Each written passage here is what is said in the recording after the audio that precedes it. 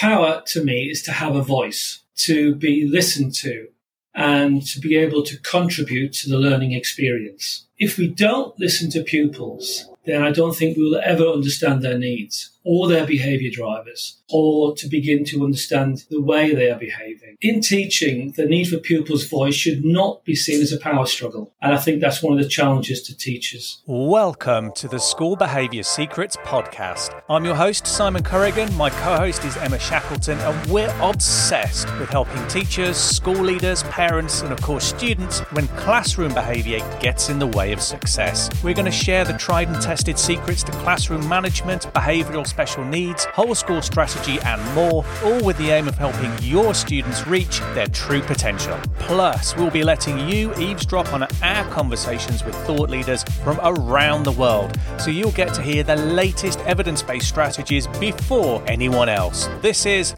the School Behaviour Secrets podcast. Hi there, Simon Corrigan here, and welcome to a slightly longer but still bite-sized essentials episode of School Behaviour Secrets, where I share with you one important strategy or insight from an earlier episode that can help shape the way you engage with the pupils that you work with in your classroom. In this Essentials episode, I'm going to share a key part of my interview with Kevin Hewitson. Kevin's an educational consultant and author with over 40 years teaching experience, and he's put together a 4-part framework, PBCF, for breaking down barriers and developing positive classroom relationships, even with hard-to-reach kids. Okay then, tell us about how the P for power helps adults in the classroom build relationships with students. Well, first of all, power has got a bad press. So I want to distinguish that we're not talking about domination, control, bullying, sarcasm, all of that sort of thing. Power to me is to have a voice, to be listened to, and to be able to contribute to the learning experience. If we don't listen to pupils, then I don't think we will ever understand their needs or their behaviour drivers, or to begin to understand the way they are behaving. In teaching, the need for pupils' voice should not be seen as a power struggle. And I think that's one of the challenges to teachers. We know that where there is sufficient energy or motivation to be heard, it can lead to a conflict because people get passionate. They have something they want to say. And if they don't feel as though they're being heard, we get louder. I'm always reminded of seeing a kid in a supermarket telling mummy in a gentle way that they wanted some of those crisps on that shelf. And when mummy ignored, "Mummy, I want the..." And then when mummy still ignored, it was the crying, tantrum, tears, throw the dolly out the pram time.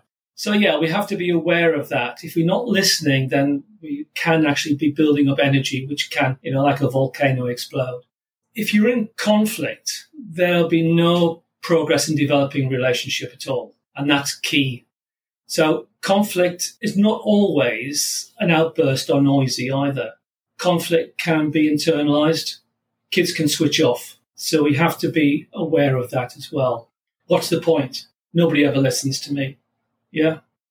So what kind of practical strategies can teachers use to help improve power in the classroom in your part of the framework? What would it look like in the classroom? Achieving power can take the form of mastering a skill or a subject or acquiring responsibility, often as a reward for an action over time. It's preferable in schools, I think, that ultimately pupils reach the understanding that knowledge and learning can bring a form of power that satisfies their need.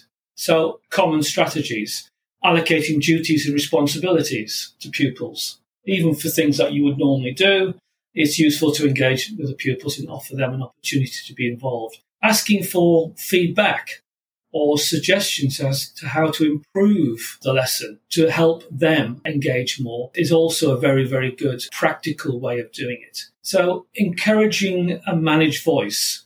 So managed voice is important. Sticking your hand up is a form of non-managed voice. The kids who quickly put their hand up. What would you say to teachers who are nervous about increasing this sense of pupil power and agency? Don't be. There's a whole bit in my book which is about the confident teacher. I think you've hit a key point there. The confident teacher is one who doesn't avoid pupils challenging what they're saying or what they're doing, but uses it to their advantage. I'll give you a little quick example. One of my mentors said to me, never ignore the red herring question, because what kids are doing is giving you a view into their world. Use it. You might see that as being a challenge, the kid trying to put you off track. But what they're doing is trying to reach out to you. They're trying to establish a relationship with you. They're trying to have a voice. So the red herring question, don't let it go. You never know when it might come in useful. Okay, so let's move on to the next part of the framework. It was B, which stood for belonging. What's the impact of belonging in the classroom, especially here for hard-to-reach kids? Well, without welcoming pupils into our schools and our classrooms, building any form of relationship is almost impossible. We all want a feeling of belonging, a sense of belonging in some way. And a sense of belonging drives many of our social behaviours and decisions. You only have to ask anybody, how did you see the football last night? People have opinions about this club or that club or the cricket or whatever. There's lots of topics where people will associate themselves with and to gain the sense of belonging. So we have to create that sense of belonging in some way. Even if the behaviour in school challenges what the school wants in terms of behaviour policy or expectance in terms of social rights and wrong, pupils will still adopt the behaviour if the need to belong is strong enough. It's one of the key things that a teacher has to be very, very careful with. That's why, as a teacher, you must create that sense of belonging. When I used to say to teachers, stand at the door and the face and expressions and your actions have got to say, welcome to my world. It's exciting, interesting and challenging, but I'll hold your hand all the way. And if we can do that, then we've got a better chance of forming relationships and improve pupil engagement in learning and reducing conflict. So practically, how do you develop that sense of belonging with kids who are opting into groups where the norm is school isn't for me? What kind of practical things can you say and do? Meet up outside the classroom. So it's on neutral territory. Almost. You've got to think of it that the classroom can be a toxic environment for some pupils. And actually going in there sets up their anxiety and stress levels even before they start. It might not need much to kick off. So meet up outside the classroom.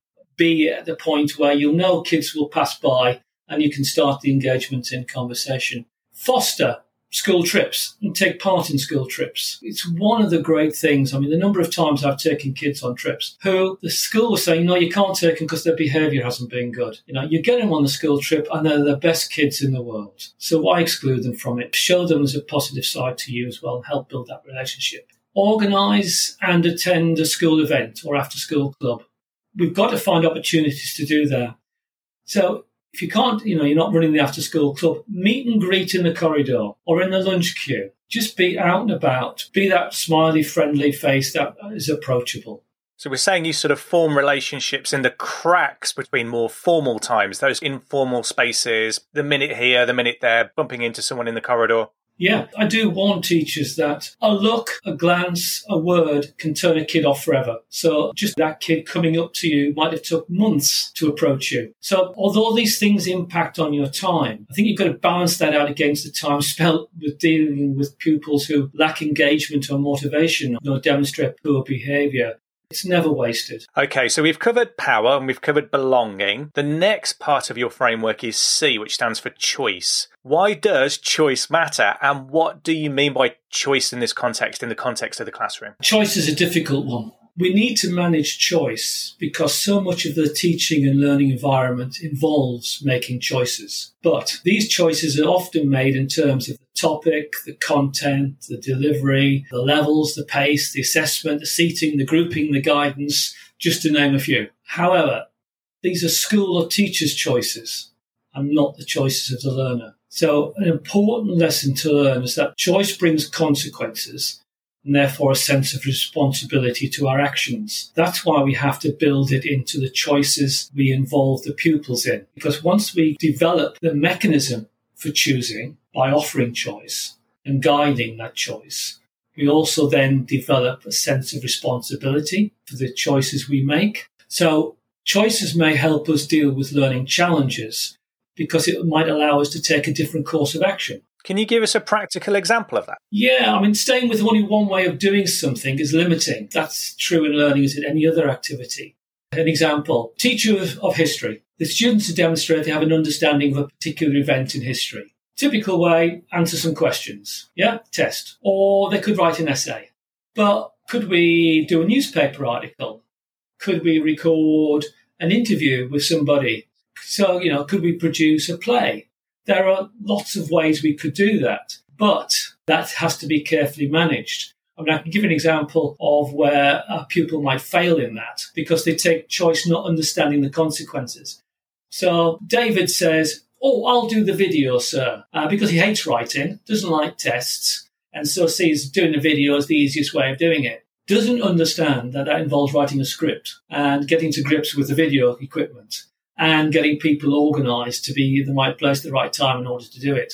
So after the first interval where we're doing the signposting, how far have you got, what progress are you making, or I've had some difficulties with the camera, you can imagine the excuses which would be trotted out. And we get to the end and David hasn't got a project, he hasn't got anything to show. So whilst there is options, we can build options in with a bit of creativity, we have to be careful that the pupils are aware of the consequences of the choices that they make. And I guess as well, because of pressure of time and just the quantity of content teachers have to deliver, we've often stripped those choices right back just to get through everything. What we need to do is actually give them the skills to execute on those choices, plan ahead, how to think about those consequences, know that I need to do A and B before I get to C. Yeah, that's right. And if we don't do it, how can we expect pupils to make good choices later on, even in life? It's critical for a relationship, isn't it? Making the right choices. Do you stay an extra hour at the pub and have another pint, or do you go home? Okay, so we've looked at power, we've looked at belonging, and we've looked at choice. Finally, F in your framework stands for fun. Can you give me an example of how using fun has helped you improve classroom relationships and the behaviour in the classroom as a result? Firstly, fun is one of the greatest challenges for teachers. A great challenge because they need to associate fun with achievement. And a lot of achievement at the moment is grade, level, exam, etc. And these are really alien to learning. So we've got to come back a few steps and we've got to take the time to associate fun with achievement. But teachers are not stand-up comics, and neither should they be. But in many ways, lessons are learning a theatre, and we have to remember the elements of fun within theatre. I mean, why do you go to the theatre? You go to be entertained, to be engaged. Well, we want the engagement aspect of that, don't we, as teachers?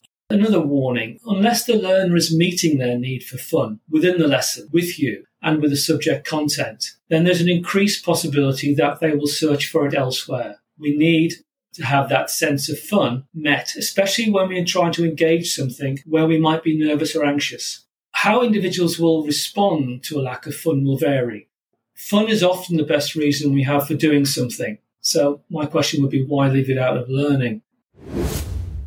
And that was Kevin Hewitson discussing the 4 parts: power, belonging, choice and fun of his framework for building effective relationships and giving examples of how this model can be built into daily classroom life. I put a direct link to Kevin's book, If You Can't Reach Them, You Can't Teach Them, in the episode description.